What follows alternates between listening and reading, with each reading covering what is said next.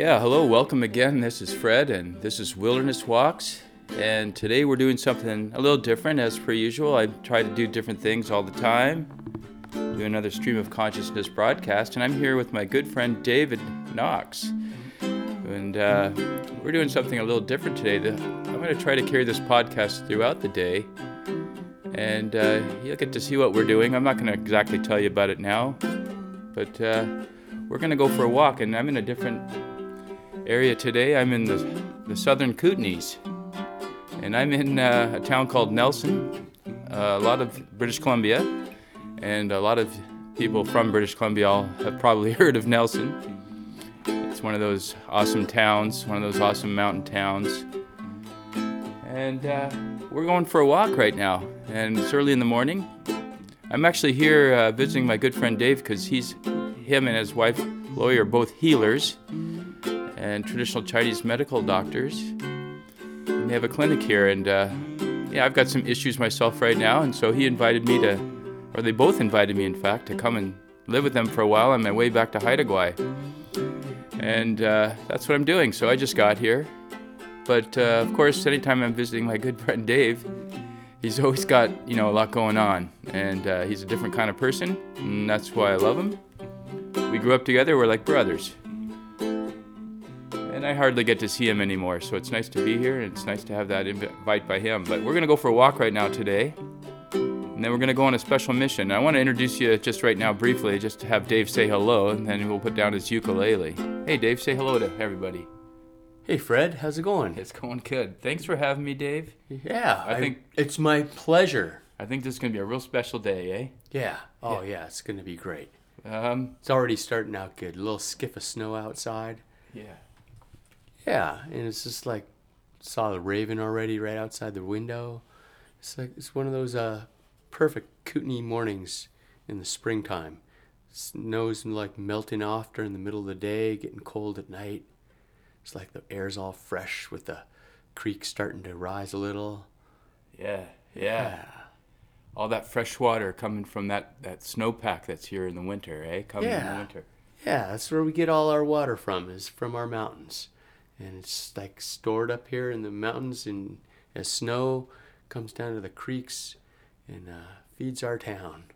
Dave and I have this history. It's a really interesting one, which I won't get into completely right now, other than to say, Dave, you did study at the University of Montana, eh? And you were doing landscape ecology there? Yeah. That type of work? Yeah, it was looking at the idea of what ecosystem health is and how to measure it. Yeah, and you're really one of the first people to come up with to introduce me to some of the early concepts like ecosystems integrity and ecological health, and I know that really twigged my psyche, and I've been carrying that concept with me and trying to look through that lens for ever since. Yes, well, back in the 90s, it was a new idea, and I was very fortunate to become in contact with some really smart people who came up with that, and be able to study under them and develop that idea in my own mind of what health is. Because if you actually think about it, most people, you'll really don't know what health is. You think absence of disease. Well, there's more to it than that. And just try it sometime. Yeah, well, I mean, it's a really great analogy in a way, is to look through that concept of ecosystems health or integrity when looking at the landscape. I know I've actually mentioned these terms before, but it's really kind of hard to fully express what that means, but it's a great general way to perceive nature in general, I guess, through this lens. But the other thing that Dave's, and both Dave and Lori are very committed to is health, human health as well. And we of course, you always hear these concepts of everything's connected, and consciousness. I talk about consciousness a fair bit, and I think about it, and I try to perceive the world in various ways, which is still opening up my own mind and to perceive consciousness. But of course, I do remember back in the day, and back in the 90s, when I was visiting Dave down in Bozeman, and he really turned me on to some really interesting concepts first. But then later in life, he's got involved with Chinese medicine, and I remember him discussing how he might go further into that in terms of how to understand new ways of medicine as it relates to even ecosystems health. And I just thought that was a really unusual sort of pursuit. And today we're going to do something quite unique in a way, and I think it's going to be an unusual day. Dave, what do we have planned for today? Well, today we're going to use some of those concepts that I've learned in my last 20 years of studying alternative medicine and human health to try to help heal a whole community and heal the land and the hearts and minds of the people who live there, and help maintain the integrity of the town of Weimer's watershed, where they all get their water. It's being threatened right now for with logging, and to try a new approach to try to preserve this rather than just a confrontational approach. And it's using these concepts of actually meditating for a healthy watershed, which was 30 years ago when I was studying ecosystem health, had no concept of what that would even mean. Yeah. And it's finding now that it's a very powerful approach to affecting change anywhere in the world for anything. And I see it all the time with individual patients. So I thought, why not take this up a notch to the next scale of a whole watershed? And if we can project peace, love, and gratitude. Peace, love, and gratitude. Yeah. What a concept. Yeah. Rather than victimization, anger, and bitterness. So wouldn't that be a more positive outcome?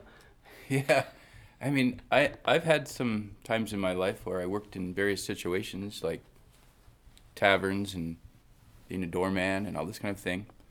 And when anyone kind of yells at me and wants to throw a punch, what do you want to do back? I mean, you want to throw a punch back at them, don't you? Yeah, that's one reaction. Yeah, and what do you get out of that? You get a black eye, and then you feel bad the next day, or you might have hurt somebody, and you made an enemy. And the thing is, we're all human. We all emanate from the earth. We all rub shoulders with all the actual entities that exist on the planet.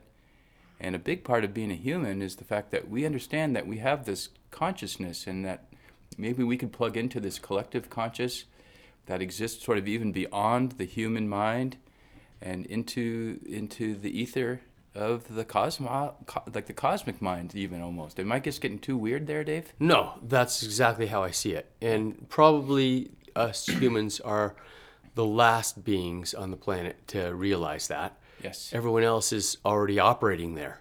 Yeah. And so to just plug in and or raise our awareness and work in the same way everyone else is, all the trees and banana slugs and lichens and Clark's nutcrackers. Oh, hang on a second now. If anyone ever listened to that podcast with my good friend Emerson Cook, remember he's the 9-year-old there, he'd probably want us to mention frogs too. Frogs are probably like that too, eh, Dave? Oh yeah, frogs for sure. Yeah, so you got it right, Emerson. Yeah. Yeah. Well, so I'm just trying to clue myself in and those around me to the idea that we are communicating with all other beings all the time. And if that is the case, which I certainly believe in after delving into this for the last 20 years, that we need to be communicating and projecting this message that is not bitterness, anger, and victimization and oppression. We need to be communicating this cooperation, gratitude, peace, love, health. And when that is communicated, it's manifested. And that's what we're about today. We're going to go up to town of Weimer, and we're going to get a bunch of people up there together in the old schoolhouse, and we're going to get out there and get everyone's mind focused on one positive outcome for our little watershed up there Well, to preserve our drinking water.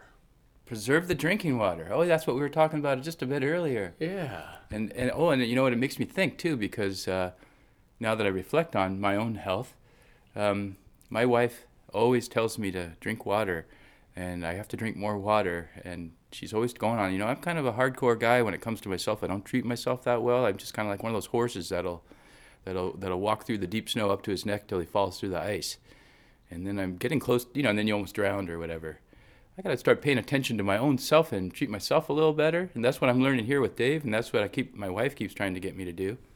I got to drink more water, and that's what I've been doing. That's what part of my condition is. I kind of dehydrated myself, so I need clean water. When I went to back east and I was visiting my family there, I turned on the taps and I could smell the chlorine coming out of the water. I'm used to drinking out of our well. And I don't really know what that all means exactly, because I'm just Fred. But that's why it's fun for me to have friends that have knowledge in different areas, and I want to learn today. And I'm gonna lift the box off my head. You know how I talk about that sometimes, lifting the box off my own head? And I'm gonna climb out and I'm gonna try to engage with Dave and his community here up in the town of Weimar, which, by the way, Dave, can you just locate that town for us? It's not in Nelson. No, Weimar is a little village that is about a 25-minute drive south, 40 kilometers south of Nelson, along the Salmo River. Yeah. Yeah, Salmo River is a tributary to the Pend Oreille River, which is a tributary to the Columbia River. To the Columbia River. Yeah. I've heard We're of that. in the Columbia River watershed. And Weimar's up in the mountains. It's a total little mountain town. It's the closest village to our local ski area, filled with a lot of skiers and people who are living close to nature, and it's one of my favorite places. Well, I can't wait to get and see that place. Now, I just want to mention one more thing, just to give it, and of course this is all just an introduction to what it is that Dave does, and how, one of the reasons I like him, and I have to include Lori in all this because they're a pair. But we were just before, we're kind of late taking the dogs out for their walk right now, but I just want to mention one more thing. We were having a discussion just before we're putting our boots on, and we're just standing here with our clothes and moccasins on right now. We got to put our boots on. But Dave was mentioning that this town and this region, in fact, developed through mining. And there is actually a history of mining in this region. And what kind of mine was up there again? And Gold mine. It was a gold mine. So you can imagine the fever that surrounds gold and what that might do to the earth. They had a big mine up there, didn't they? Isn't that what you were telling me? Yeah, there's a big mine and lots of mining going on for the last 100 years, and some toxic waste left over. Okay. Yeah. Recently, the town was the beneficiary of a big cleanup campaign. Oh yeah, that's and right. some government money, and used that money to clean up the land right along the Salmo River, and convert the toxic waste site into a frisbee golf course. Oh, frisbee golf. Yeah, so there happens to be a great frisbee golf course up there. It's a big tradition in that town. I've played frisbee golf for years up there. Yeah. And of course, Dave and I started playing frisbee golf as young kids. Yeah, in the town of La Cañada, California, at the world's first frisbee golf course, over 40 years ago, when the sport was just being invented. Yeah, I think that's, just on a little sidebar tangent, I mean, it's such an excellent sport. It really is good for the whole family and for friends and old people, young people, just to go play frisbee golf. And often it's kind of nice to do it in your bare feet. You put your feet down in the grass or the sand that you're around, just wiggle your toes and inhale deeply, look up at the sky, take a look forward where you're going to throw, and then let her go. And then go out there and hang out with your friends. And the one thing I learned about playing frisbee a long time ago is it's not like they give penalties and everything, but you're just not allowed to say you're sorry, eh, Dave? You're not allowed to ever say sorry when you're playing frisbee. Yeah, you aren't sorry. You're playing frisbee. Yeah. Yeah. Yeah. So I won't say I'm sorry for holding you up before I walk, but we should go outside. Yeah. That's a good idea. Anyhow, I just thought I'd catch Dave early in the morning here off guard and just start this podcast that way. Thank you.